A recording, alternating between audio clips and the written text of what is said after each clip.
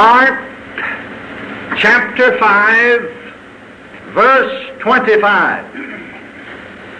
And a certain woman which had an issue of blood 12 years, and had suffered many things of many physicians, and had spent all that she had, and was nothing bettered, but rather grew worse. When she had heard of Jesus, came in the press behind and touched his garment. For she said, if I may touch but his clothes, I shall be whole. And straightway the fountain of her blood was dried up, and she felt in her body that she was healed of that plague. And Jesus, immediately knowing in himself that virtue had gone out of him, turned him about in the press and said, who touched my clothes? And his disciples said unto him, thou seest the multitude thronging thee, and sayest thou, who touched me? And he looked around about to see her that had done this thing. But the woman, fearing and trembling, knowing what was done in her, came and fell down before him and told him all the truth. And he said unto her, daughter, thy faith hath made thee whole. Go in peace and be whole of thy plague. I was conducting a revival meeting in the First Assembly of God in Phoenix, Arizona, the latter part of the month of November 1953 and the first part of December. I was staying in the home. There are some friends who asked the pastor if they might keep me in the home, and so he agreed if it was all right with me, and so I stayed in their home. And after this Friday night service, they had invited their children to come in for a little time of fellowship and time of refreshment. And so on this particular Friday night, just about the time they were ready to serve the refreshments, I had an urge by the Spirit of God to pray. It just seemed like an unduly prompting, more so than usual. I said to our host, they were all full gospel people, and I said to him, I have to pray. I must pray. And I've got to pray now. Well, he said, let's just all pray then. And so they just stopped whatever they were doing, and we went to prayer. Well, my knees hadn't hardly touched the floor, actually, till I was in the Spirit. Do you know what it means to be in the Spirit? Well, John was in the Spirit on the Lord's day, and he tells us what he saw, as is recorded there in the book of Revelation. Paul said, you remember in Acts, the 18th chapter, the 9th verse, that the Lord spake to Paul in the night by a vision, be not afraid, but speak and hold not thy peace. Then again the Word of God said in Acts the 23rd chapter, the 11th verse, that the night following the Lord stood by him and said, be of good cheer, Paul, for as thou hast testified of me in Jerusalem, so must thou bear witness also at Rome. Then in Acts the 22nd chapter, the 17th and 18th verse, it says, and it came to pass, Paul is speaking, he said, and it came to pass, when I was come again to Jerusalem, even while I prayed in the temple, I was in a trance. And I saw him saying unto me, make haste, and get thee quickly out of Jerusalem, for they will not receive thy testimony concerning me. And so if they had experiences like that in the early church, well, we have the same Holy Ghost. We ought to expect a few experiences at least now in the church. Praise God. Amen. And I know I began to pray with tongues by the time my knees had touched the floor. I was in the Spirit, or we could also say in a trance. That doesn't mean that you don't know what you're doing or you're unconscious, but it means that your physical senses are more or less suspended. At the moment, I didn't know where I was. I didn't know I was in Phoenix, Arizona, or even kneeling there. It just seemed to me like I knelt down in a white cloud. And I began to pray in tongues. I prayed just about as hard and fast with groanings as I could pray for 45 minutes in other tongues. Well, I prayed enough in the Spirit to know that I was interceding for someone who is lost. But on this particular night, at the end of that time of prayer, I had a note of victory, and I encourage folks, when you're praying in the Spirit, that's with tongues, well, you just keep on praying that way until you have a note of victory. What do you mean a note of victory? Well, either laugh in the Spirit or sing a song, or a song. Praise God. That means then whatever it is you were praying about, you've got the answer. And so I had a vision then. I saw our service on Sunday night, and between 500 and 600 people present. Now this is Friday night, seeing God was just giving me a preview of the service on the coming Sunday night. I saw myself preach in that vision, and after I'd preached, when I finished my sermon and was given the altar call, I saw myself sort of put one elbow on the pulpit and lean over the pulpit and point to a man who was seated on the second row of seats from the front in the center section. And I said to him, my friend, the Lord shows me that you are past 70 years of age, and that you are not a Christian, and that you do not believe that there is a hell, that you have been raised to believe that there is no hell. But God told me to tell you that you've got one foot in hell now and the other slipping in. And in the vision, I saw him come out from between the seats and come and kneel in the altar and gloriously say. Now afterwards, after it was all over, the folks present knew that I had seen something. They asked me about it, so I told them. And so on Sunday night then, when we came to church, I came in through a side door about the time they used to turn the service to me. And I looked immediately to that spot, and there sat my man. I'd never seen him before in my life. But I had described how he was dressed, and Brother and Sister Fisher and their sons-in-law and daughters said they already had him spotted. He was there just like I saw him, dressed just like I said he'd be dressed. And I preached my sermon, and when I finished my sermon, I leaned over the pulpit and did exactly what I saw myself do in the vision, and the man came and was saved. You know, he said to Brother Shores, that this preacher pointed to me, he said, you know, that preacher told me that I was past 70, I'm 72. He told me that I wasn't a Christian. He told me that I'd been raised by parents and been raised to believe that there was not a hell. He said my parents were Universalists, and they taught me there was no hell. And he said he told me that God told him to tell me I had one foot in hell and the other was slipping in. I knew what he meant, because he said I've had a serious heart condition, and the doctors had said that I may just die at any minute, and one time they thought I was dead. And he said, you know, this is the first time I've ever been inside of a church building in my lifetime. Now you see, friends, no one knew to pray for that man. Not a more person of that church knew him. He had come there 5 months before and bought a motel there in Phoenix. But some folks traveling from back in the eastern part of the United States had stayed in his motel, witnessed to him, and came out to the service Sunday night, and he said almost drug him out there, and he got saved. Well, the Holy Ghost knew he was coming, and we had him already prayed up and through and over, praise God, before he got there. Hallelujah. That's the joy and the benefit of praying in the Spirit. Praise the Lord. Now what I started to tell you was this, after that vision, and I wanted to go ahead and explain to you that it came to pass just as I saw it, and just as I told these witnesses, they were 1, 2, 3, 4, 5, 6, 7, 8 people I told, and they all saw it come to pass. And then the Lord Jesus himself appeared to me, and he began to talk to me about my ministry.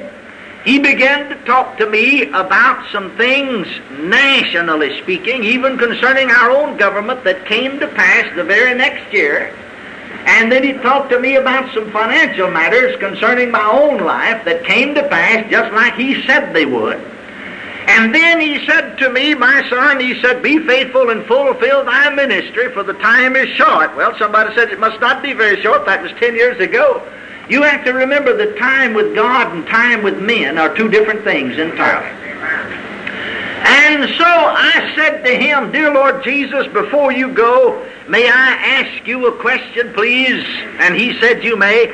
Oh, I've thought of 1,000 things since then, but that I might ask him, but at a time like that, you just don't think of. And I said, dear Lord, I have 2 sermons that I preach concerning the woman with the issue of blood, as is recorded in Mark 5, who touched your clothes when you were on the earth and was healed. And every time I preach those sermons, I receive both of them by inspiration, not by study. I believe in studying. The Word of God said to study. But I was driving my car down the highway, going to church singing in tongues. When I got one of the sermons, I pulled over beside the road and wrote down my sermon outline. And then I was preaching that sermon down in the state of Alabama, and I'd already read the text of the Scripture and had begun my sermon. And I looked down at my Bible, and suddenly, I've never had it to happen before or since, but suddenly one of those verses of Scripture stood up on the page. It looked like it was about 3 times bigger print than the rest of it. It just stood up there, and I saw something I never saw before, so I took off on that sermon.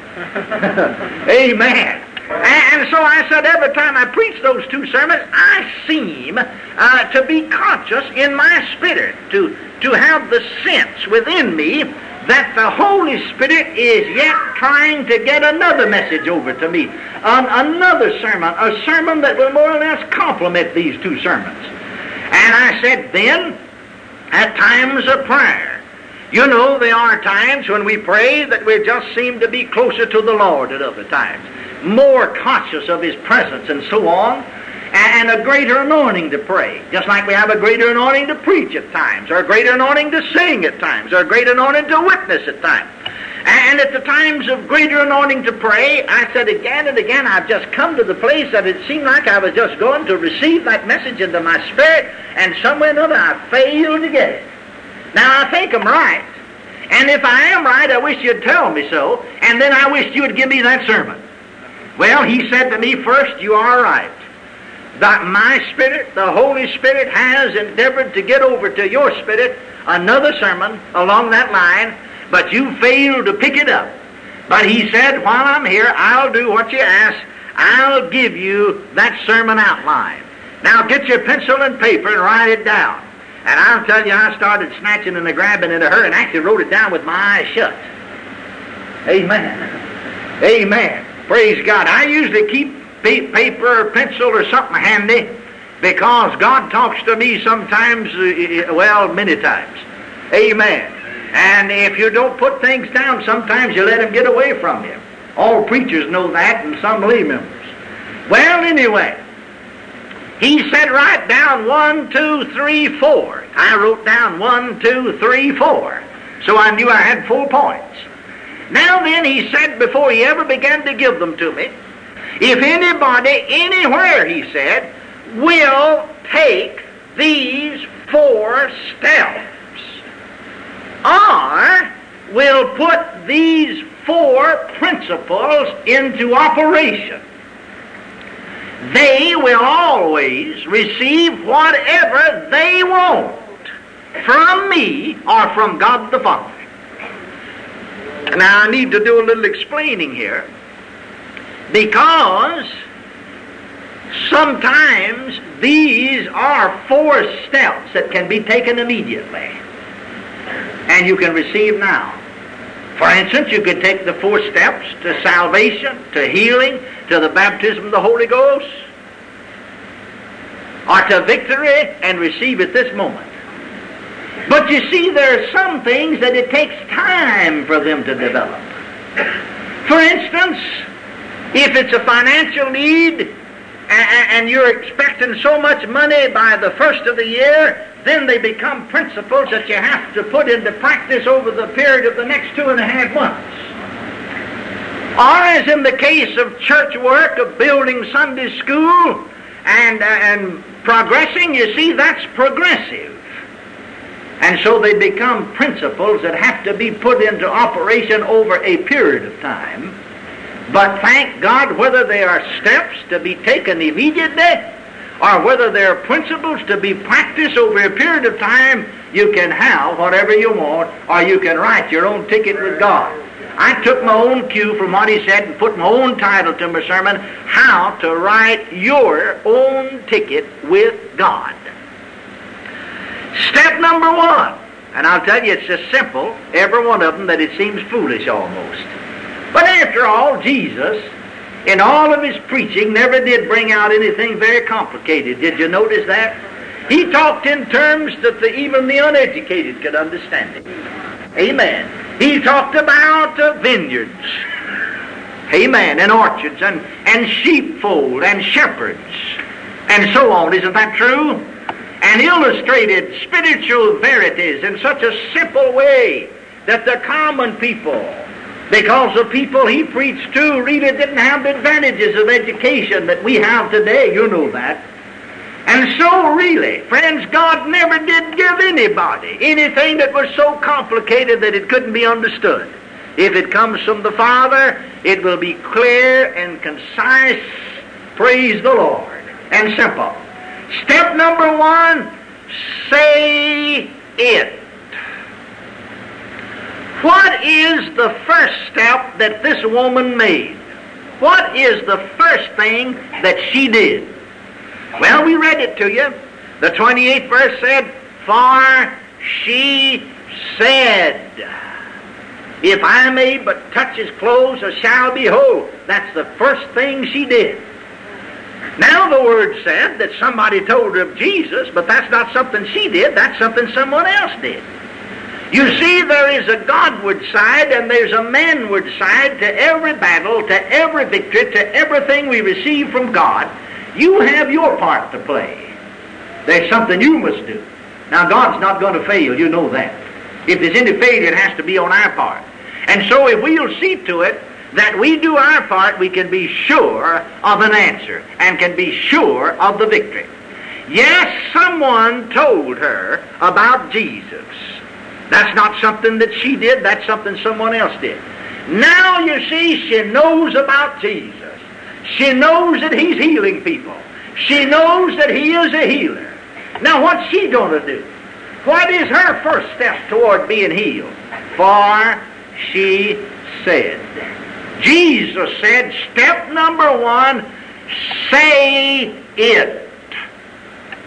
Then in the vision that night, Christ said to me, positive or negative, it is up to you or up to the individual.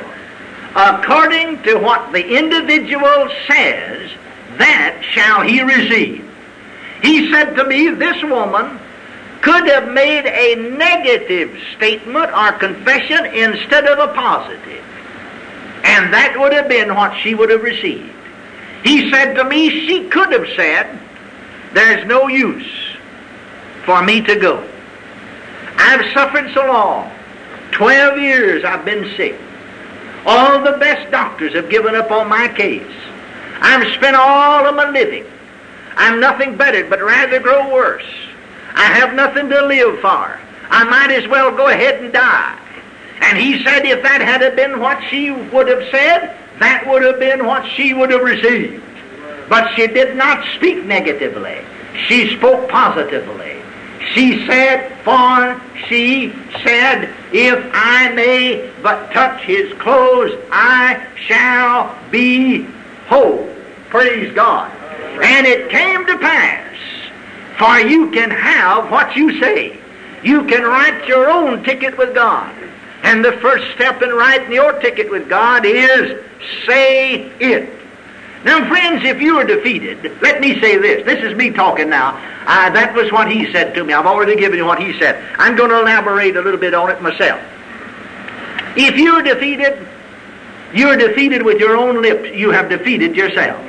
You know, the Bible says in the book of Proverbs, the 6th chapter and the 2nd verse, thou art snared with the words of thy mouth. or thou art taken captive with the words of thy mouth. If you are defeated, you're defeated with your own lips. One writer put it this way: you said that you could not, and the moment you said it, you were whipped. You said that you did not have faith, and doubt rose up like a giant and bound you. You taught failure, and failure held you in bondage. And those words are well put, friends, because it's true. We as believers, as Christians, should never talk defeat. We should never talk failure. You talk about your trials. You talk about your difficulties.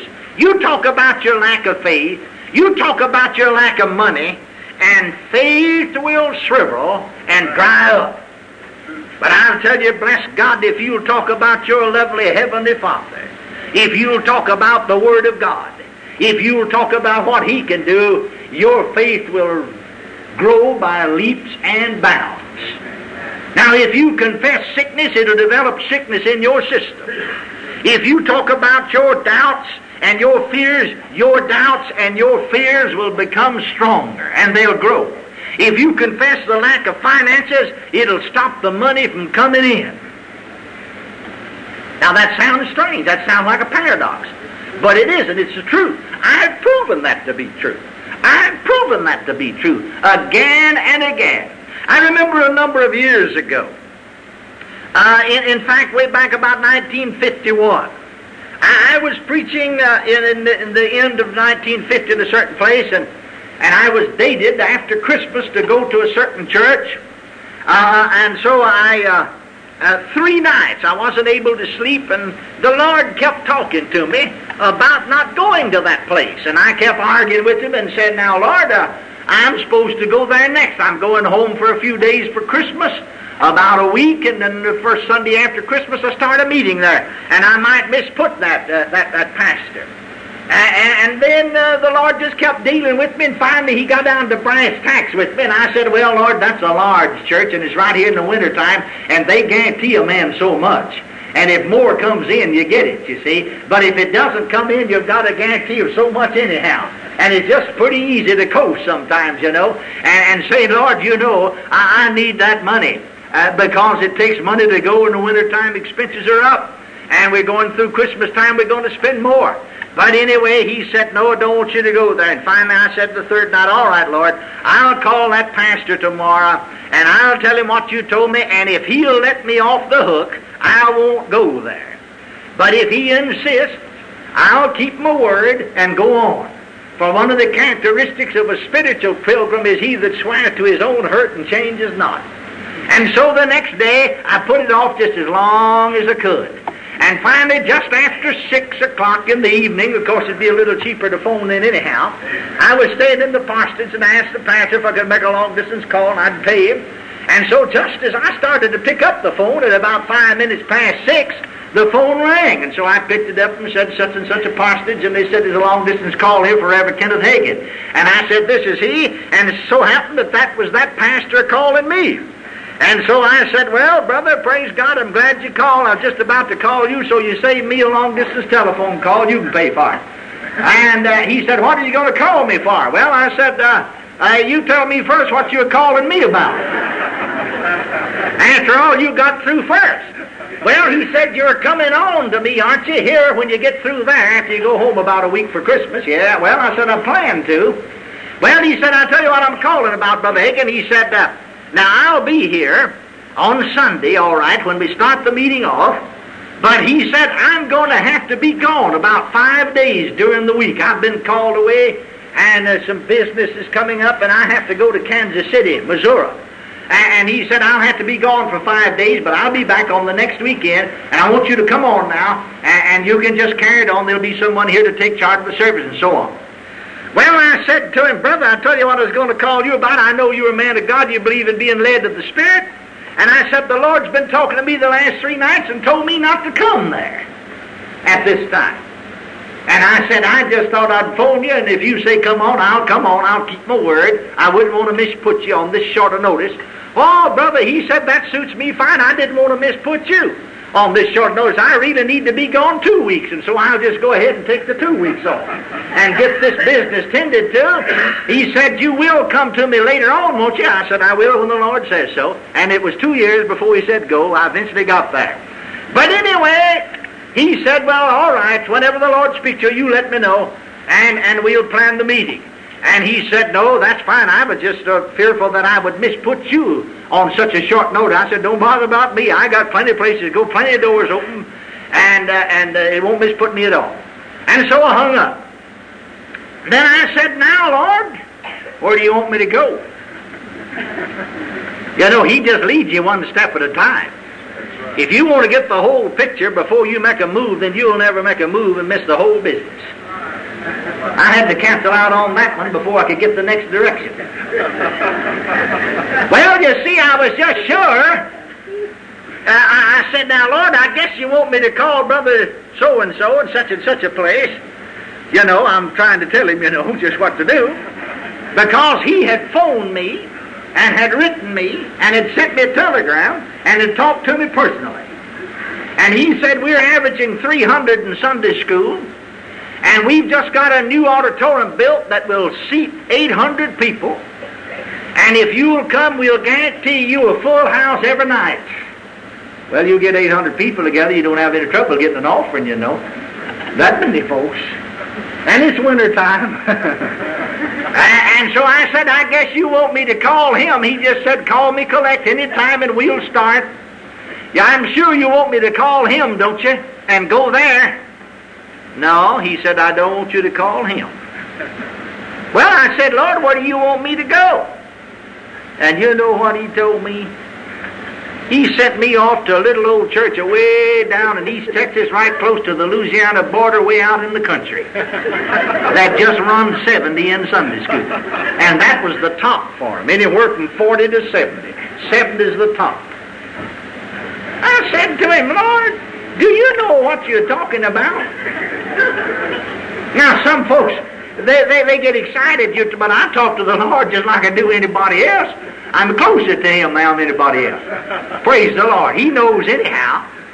He knows what you think. You might as well tell it. I said, Lord, you know what you're talking about? Are you sure? Well, I said, Lord, I can't afford to go down there. You know how much money it takes for me to get by. And that little old church can't meet my budget. In fact, the pastor that's there, I held him a meeting one time at another place, a little old country church, and he gave me $1.99 a week. He did, honest, that's what I got. He got up on Sunday night on the time he took up an offering and said, well, Brother Hagin's been here a week now. This received my offering, said, I've got a few coppers. You know, a copper's a penny. Maybe you have, and I think they all took him at his word, and they had about 199, so they all gave a penny apiece. And I gave it back to him each week. I gave it back to him. I decided if they was that short, they needed more than I did, and went off without anything. Amen. And I said, Lord, that fellow don't even know how to take up an offering. And I can't afford to go down there. Well, he said, that's where I want you to go. Well, I said, all right, I'll go. But I said, I'll tell you one thing now. I'm going to expect you to meet my budget just like you do when I'm in the city and in the larger churches. Well, he said, you do the going and I'll do the doing. And I said, all right. Well, I got a hold of that fellow and told him what the Lord told me because he had written me in it anyway. And said to him, if the Lord ever led me, and I found out later they'd been praying for 2 weeks in their church and I would come. And so I went home Christmas, and then I went down there to start with him on the first Sunday after Christmas. And so I drove all Sunday afternoon to get there, and right close to church time, I'll tell you, way out in the country, looks like, you know, down there in all those pine trees, looked like you're getting to the jumping off place almost before you got there. I'll tell you, naturally speaking, it looked like you'd have missed 1,000 miles. And so I drove up and I said to him, well, I hadn't hardly got inside the house till he said, Brother Hagin, I come very near calling you and telling you not to come. He said, you know, we had a crop failure here. We're out here in the country and said our two main crops are tomatoes and cotton. And the hail got the tomatoes and the drought got the cotton. We had a tomato crop failure, and we had a cotton crop failure, and we can't promise you a dime. Well, I said, I didn't ask you for a dime, did I? He said, no. Well, I said, Brother Robinson, I'm going to, Ben, as you raised the subject, I never mentioned it, but Ben, as you mentioned the subject, would you mind if I said something? No, he said, say anything you want. Well, I said, for goodness sake, don't get up there and tell the people, I know you had a cotton crop failure, you had a tomato crop failure, you can't give anything because you just got through telling them not to give. Now, if you're going to say anything, get up and tell them what the Bible says. Tell them that the Bible, God said the 50th Psalm, the world and the fullness thereof is the Lord's. Tell them that the Bible said the silver and the gold, the cattle of 1,000 hills is the Lord's. And what belongs to the Lord belongs to us, and we're all well able to give. We're going to take up the offering now. I said, I don't ask you to make a pull. Just pass the plate and give them a chance to give. And I told the Lord, I said, now, Lord, I'm claiming so much money. I figured I'd just pare it down to $1 million, you see. And I said, the least that I can possibly make it on is $150 a week. And I'm expecting that. I can't get by on less at that time. And so he said, and so I didn't tell the pastor that. I told the Lord that. I knew he'd been scared. So I didn't expect him to do it just verbally, but anyway, he just took me what I said and told him word for word. Not, they didn't tell him Brother Hagin told him, but just said the word says it. And we're going to take up the offering now.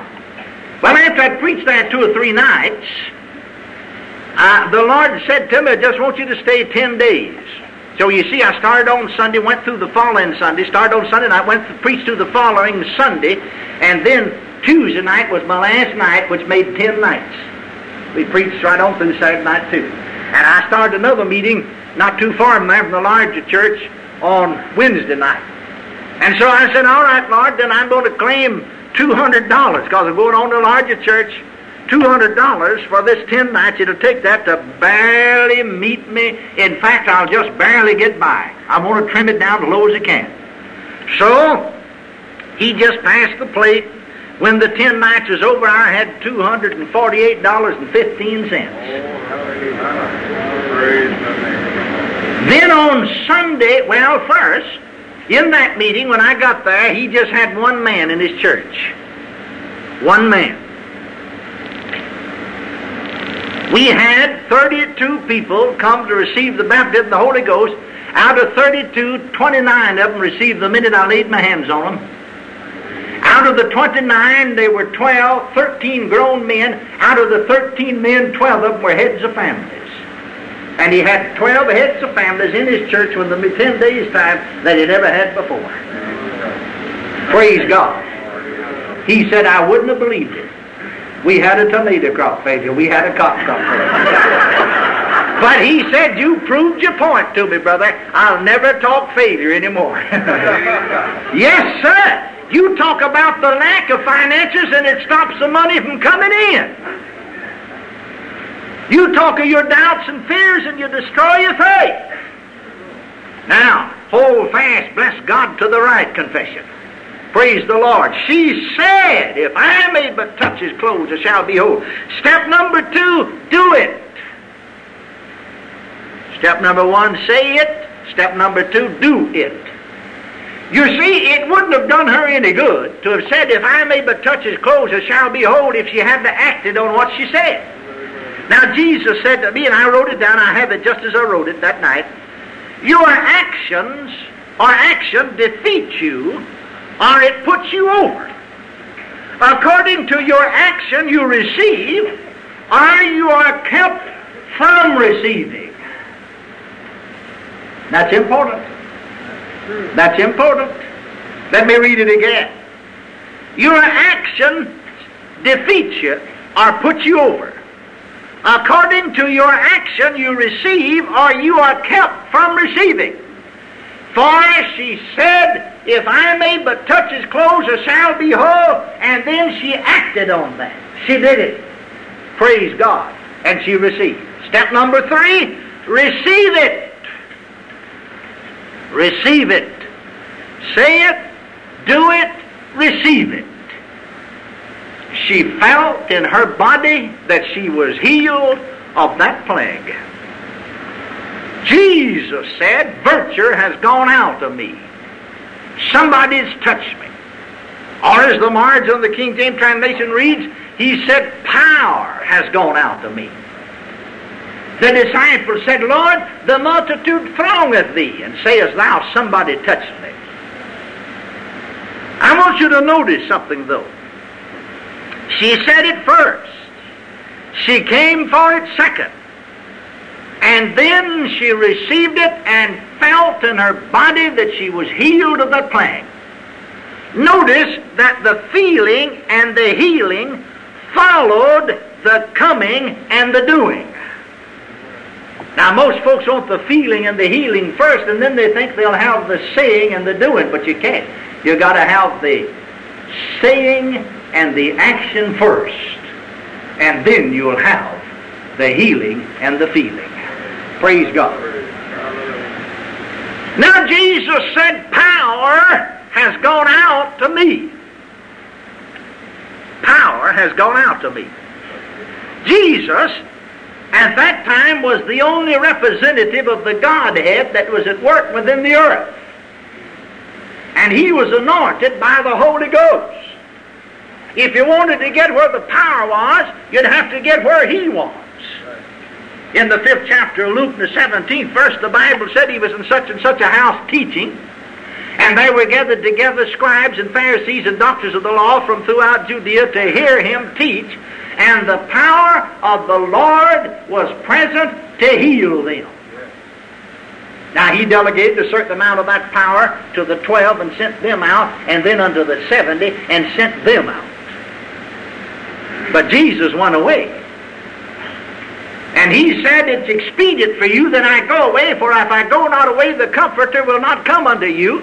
And when he got back to heaven, then he sent the third person of the Godhead, the Holy Ghost, to this earth. And the Holy Spirit is the only person of the Godhead that's at work within the earth tonight. Now, Jesus said to me, power is always present everywhere. You see, if you wanted to get where the power was then, you had to get where Jesus was. But Jesus said to me, power is always present everywhere. Oh, if folks could only realize that. Thank God the Holy Ghost is not here only here in Tulsa, he's over in Oklahoma City tonight. He's not only here in Oklahoma, but he's down in Texas. He's not only in Texas, but he's over in Arkansas. He's not only there, but he's out in California. He's not only here in America, but he's down in Mexico. He's everywhere present. And wherever he is, there's power.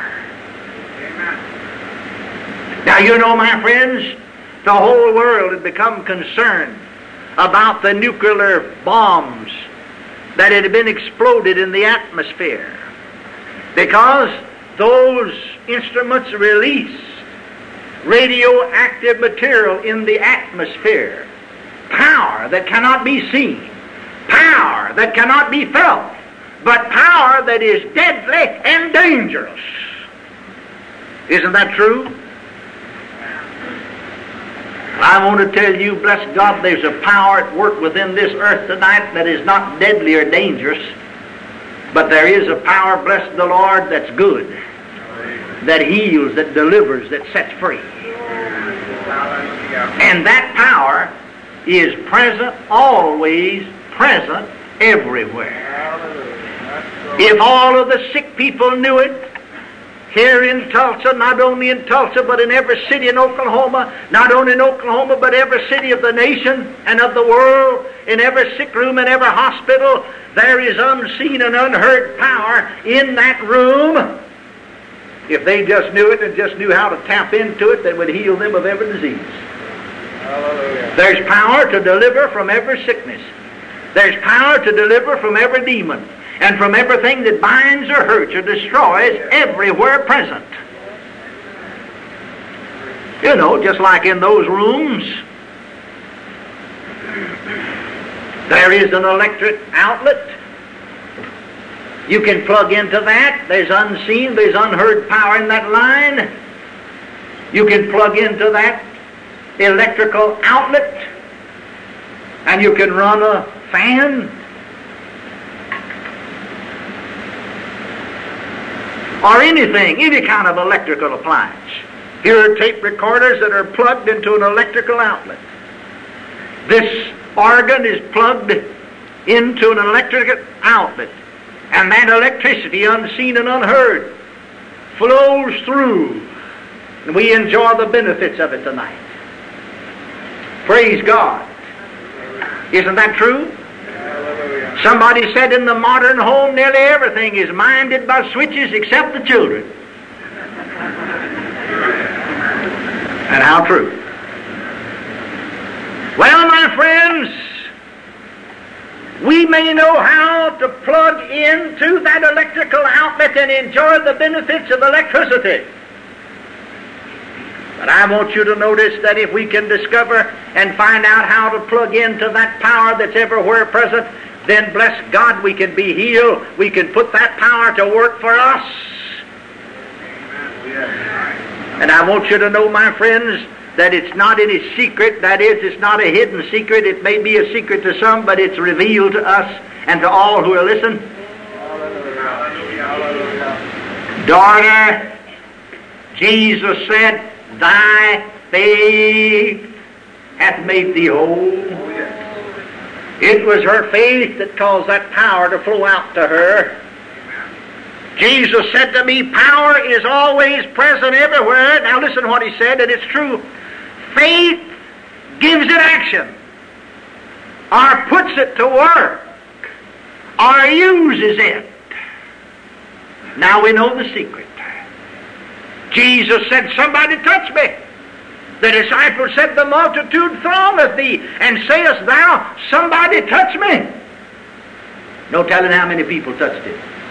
Some through curiosity. Many accidentally pushed up against him. Some just to see if anything would happen, but nothing happened. No power flowed until there came the touch of faith. And the minute there was a touch of faith, then that power flowed out. Can you see it? Many are waiting for something to come to them, and it's there all the time. That's the very first step. Recognize that God's power is here present. Many have died waiting for healing to come to them, saying, I believe God's going to heal me sometime. That is an unscriptural statement, and there is no faith to that. That won't work. I said that won't work. Many have said, I'm going to get the Holy Ghost sometime. No, you won't, not as long as you talk like that. Because you see, you can have what you say, and you are saying that it's going to work sometime, and sometime never comes. Are you hearing me? But bless God, you can plug in now. You can receive God's power now. It's not a matter of God doing anything. He's already done all He's going to do about it. It's up to you to do something about it.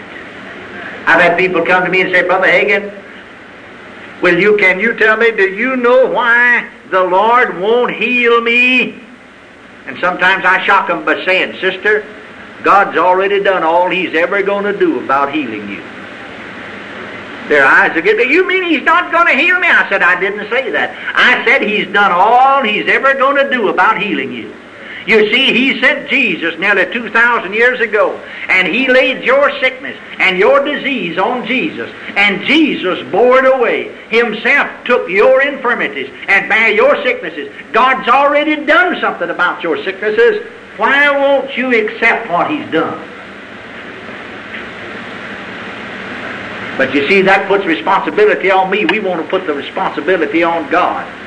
Well, I've had them to mumble and grumble and gripe and fuss and go away saying, well, I believe He's going to do it sometime, but He isn't. And I say it with tears. Some of those that said that are dead now. They're dead. I knew they wouldn't. I told them they wouldn't receive. Not under those circumstances. God's not going to do anything about it. Thank God He's done something about it. Salvation, the Holy Ghost, healing and demons. Praise God, He's done something about it. Already. It's up to us to plug in. Praise the Lord. Isn't that right? Faith is the plug. Praise God. Just plug in tonight. Praise the Lord. How do I plug in? First thing, say it. Say it. Step number 4, tell it. She came and fell down before him and told him, not only him, but the whole crowd heard it, told him all the truth. Jesus said, tell it, so that others may believe it or receive it. Now you see, there's a difference in the first and the last point. The first is say it, the last is tell it. She said what she believed. She told what had happened. You have to say some things in faith, brother, to ever receive from God. And you know why people say the wrong thing? Because they believe the wrong thing. And as long as they say it and believe it, that's what they'll have. But when they start believing the right thing and saying the right thing, that's what they'll have. So in the vision I said to the Lord, Lord, I can see that. I can see if we'd anyone take those 4 steps, they'll receive healing just like that woman did. But now, you said if anybody anywhere would take those 4 steps, they'd receive from you whatever they wanted. Do you mean that folks can receive the infilling of the Holy Ghost that way? He said, most assuredly yes, and thank God I've seen many come just that way and receive. Then I said to him, now Lord, what about Christians? So many believers. I've heard them testify and say, pray for me. They need victory along this line, that line and the other. We have the world, the flesh, and the devil to deal with. And so many times some folks need victory over the flesh, some people need victory over the devil, some people need victory over the world, some people need victory over all of them. I mean believers. Now I said, are you telling me then that any believer anywhere can write a ticket of victory over the world, the flesh, and the devil? They can do it? He said emphatically yes. And he said if they don't do it, it won't be done. They'll be wasting their time to pray that I would give them the victory. They'll have to write their own ticket. Well, I said, Lord, you're going to have to give me some more scripture to prove it now. Because I said, your word says, in the mouth of 2 or 3 witnesses shall every word be established. So give me some more scripture that has those same 4 principles there, and I'll believe it. No, he didn't reprimand me. He smiled and said, all right. Why, he said the story from the Word of God in the Old Testament that you've known from youth, actually from a baby. As far as you know, you do it all your life. Well, I said, I don't know where it is. You'll have to tell me. He said, why, in the 1 Samuel, the 17th chapter, the story of David and Goliath. I said, wait a minute, you're not going to tell me that that's what David did. He said, that's exactly, those are the 4 steps he made. The very first thing David did, he said. And you can read it for yourself. I read it after the vision, and 5 times he said it before he acted on it. First, David was sent by his daddy with some provisions for the boys in the service and see how the war was going. When he got there, he found the Philistines encamped on one side of the valley and the Israelites on the other. And while he was there was a giant that came out by the name of Goliath. And he challenged the armies of Israel and said, send the men out against me. And if I defeat him, you'll be our servants. And if he defeats me, we'll be your servants. Now then, and David said,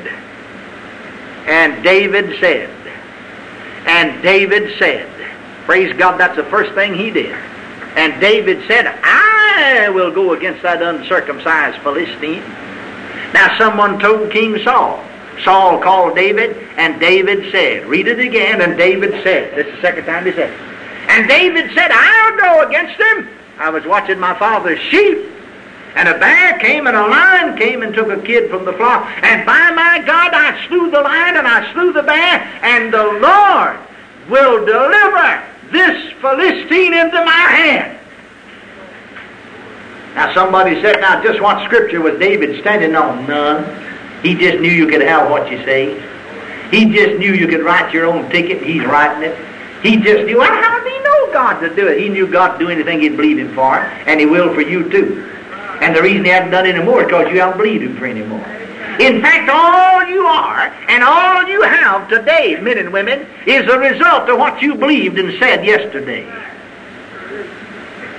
I don't mean just yesterday, Saturday, but you know, in the past. Amen. And if you're at the bottom of the ladder, it's because that's all you believe. And that's because that's what you said. If you will start believing rightly and talking rightly, you'll get at the top. Praise God. Now then, well, David, you know, of course, Saul wanted to give him his armor, but he wouldn't take it. And David went out just with his shepherd's sling and his slingshot and shepherd crook, or stick, you see. And the Bible said when the giant saw David, he disdained him, for he was but a youth.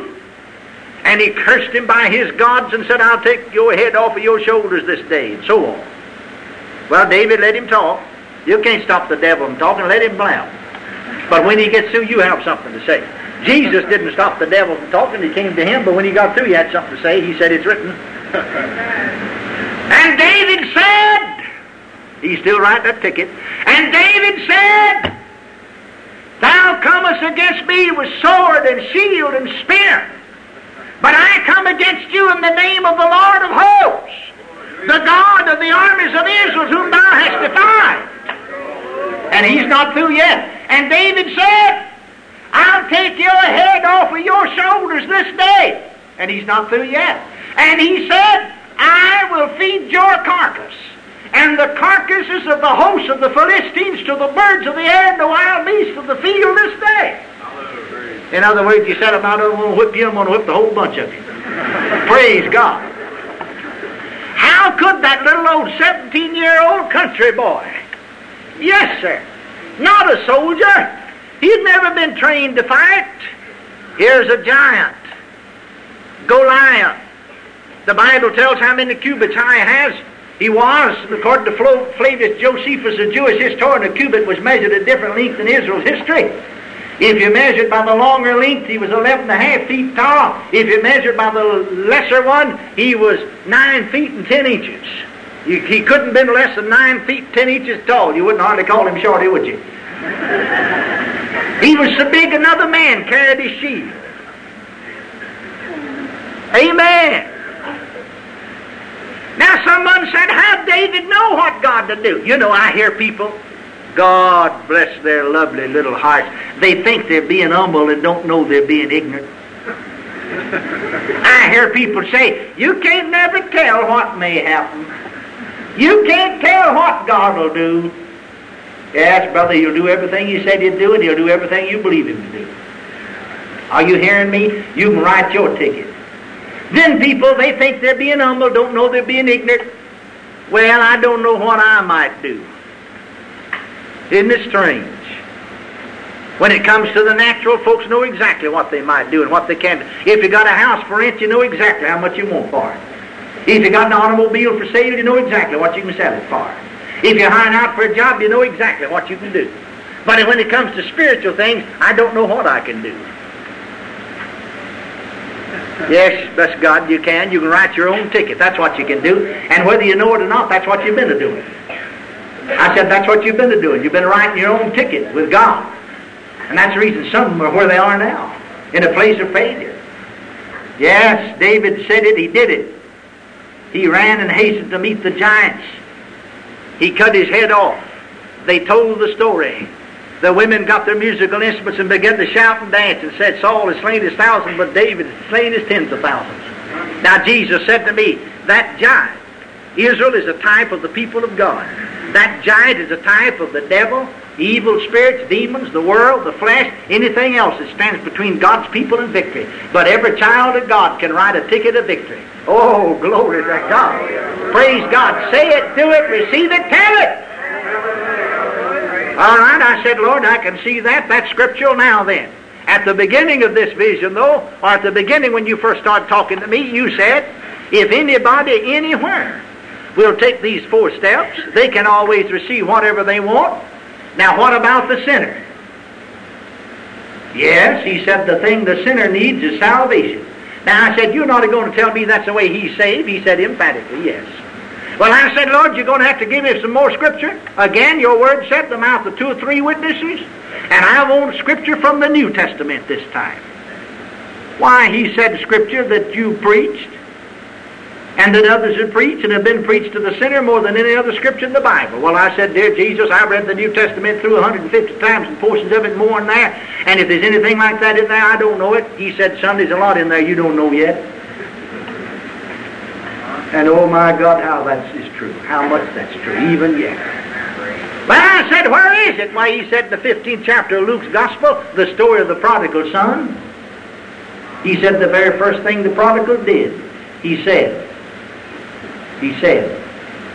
that's the first thing he did. He said, read it for yourself. I didn't believe it was there until I looked at it afterwards. He said, yes, it says when he came to himself, he said, Jesus said the preaching of the word shows the sinner himself. He sees himself lost. Now what's he going to do? He said, I know what I'll do. I will arise and go home. And I'll say, Father, I've sinned against you and against heaven, and I'm more worthy to be called thy son. Make me as one of thy hired servants. He said it. Second, he did it. You see him climb out of that hog pasture and start down the road toward home. He did it. Third, he received it. The Bible said the father saw him coming afar off. And he ran and met him. And fell on his neck and hugged him and kissed him. And said to bring the robe and put on it. Bring the ring and put on his finger. And shoes and put on his feet. Kill the fatted calf. Oh, hallelujah. And then Jesus said something to me that absolutely upended my theology. He said those people who come to the altar and bawl and squall and cry and beg and pray for me to save them are not down there to get saved. He said they're down there trying to talk themselves into the notion of believing something. He said if they come according to the Word of God like the prodigal son, my Father will meet them before they ever get to the altar. I've seen him do it. I said I've seen him do it. Yes, it's scriptural. He saw him coming afar off and ran and met him. Oh, hallelujah. And I want to tell you, they told it. That elder brother came in from the field and heard them telling it. There was a sound of dancing and music. And he said, what meaneth this? And they said, well, your brother's come home. Told him about it. He got mad, wouldn't go in. The father came out and entreated him. Now get the story. This has to be a picture of the lost. Because the father said, my son that was lost is come.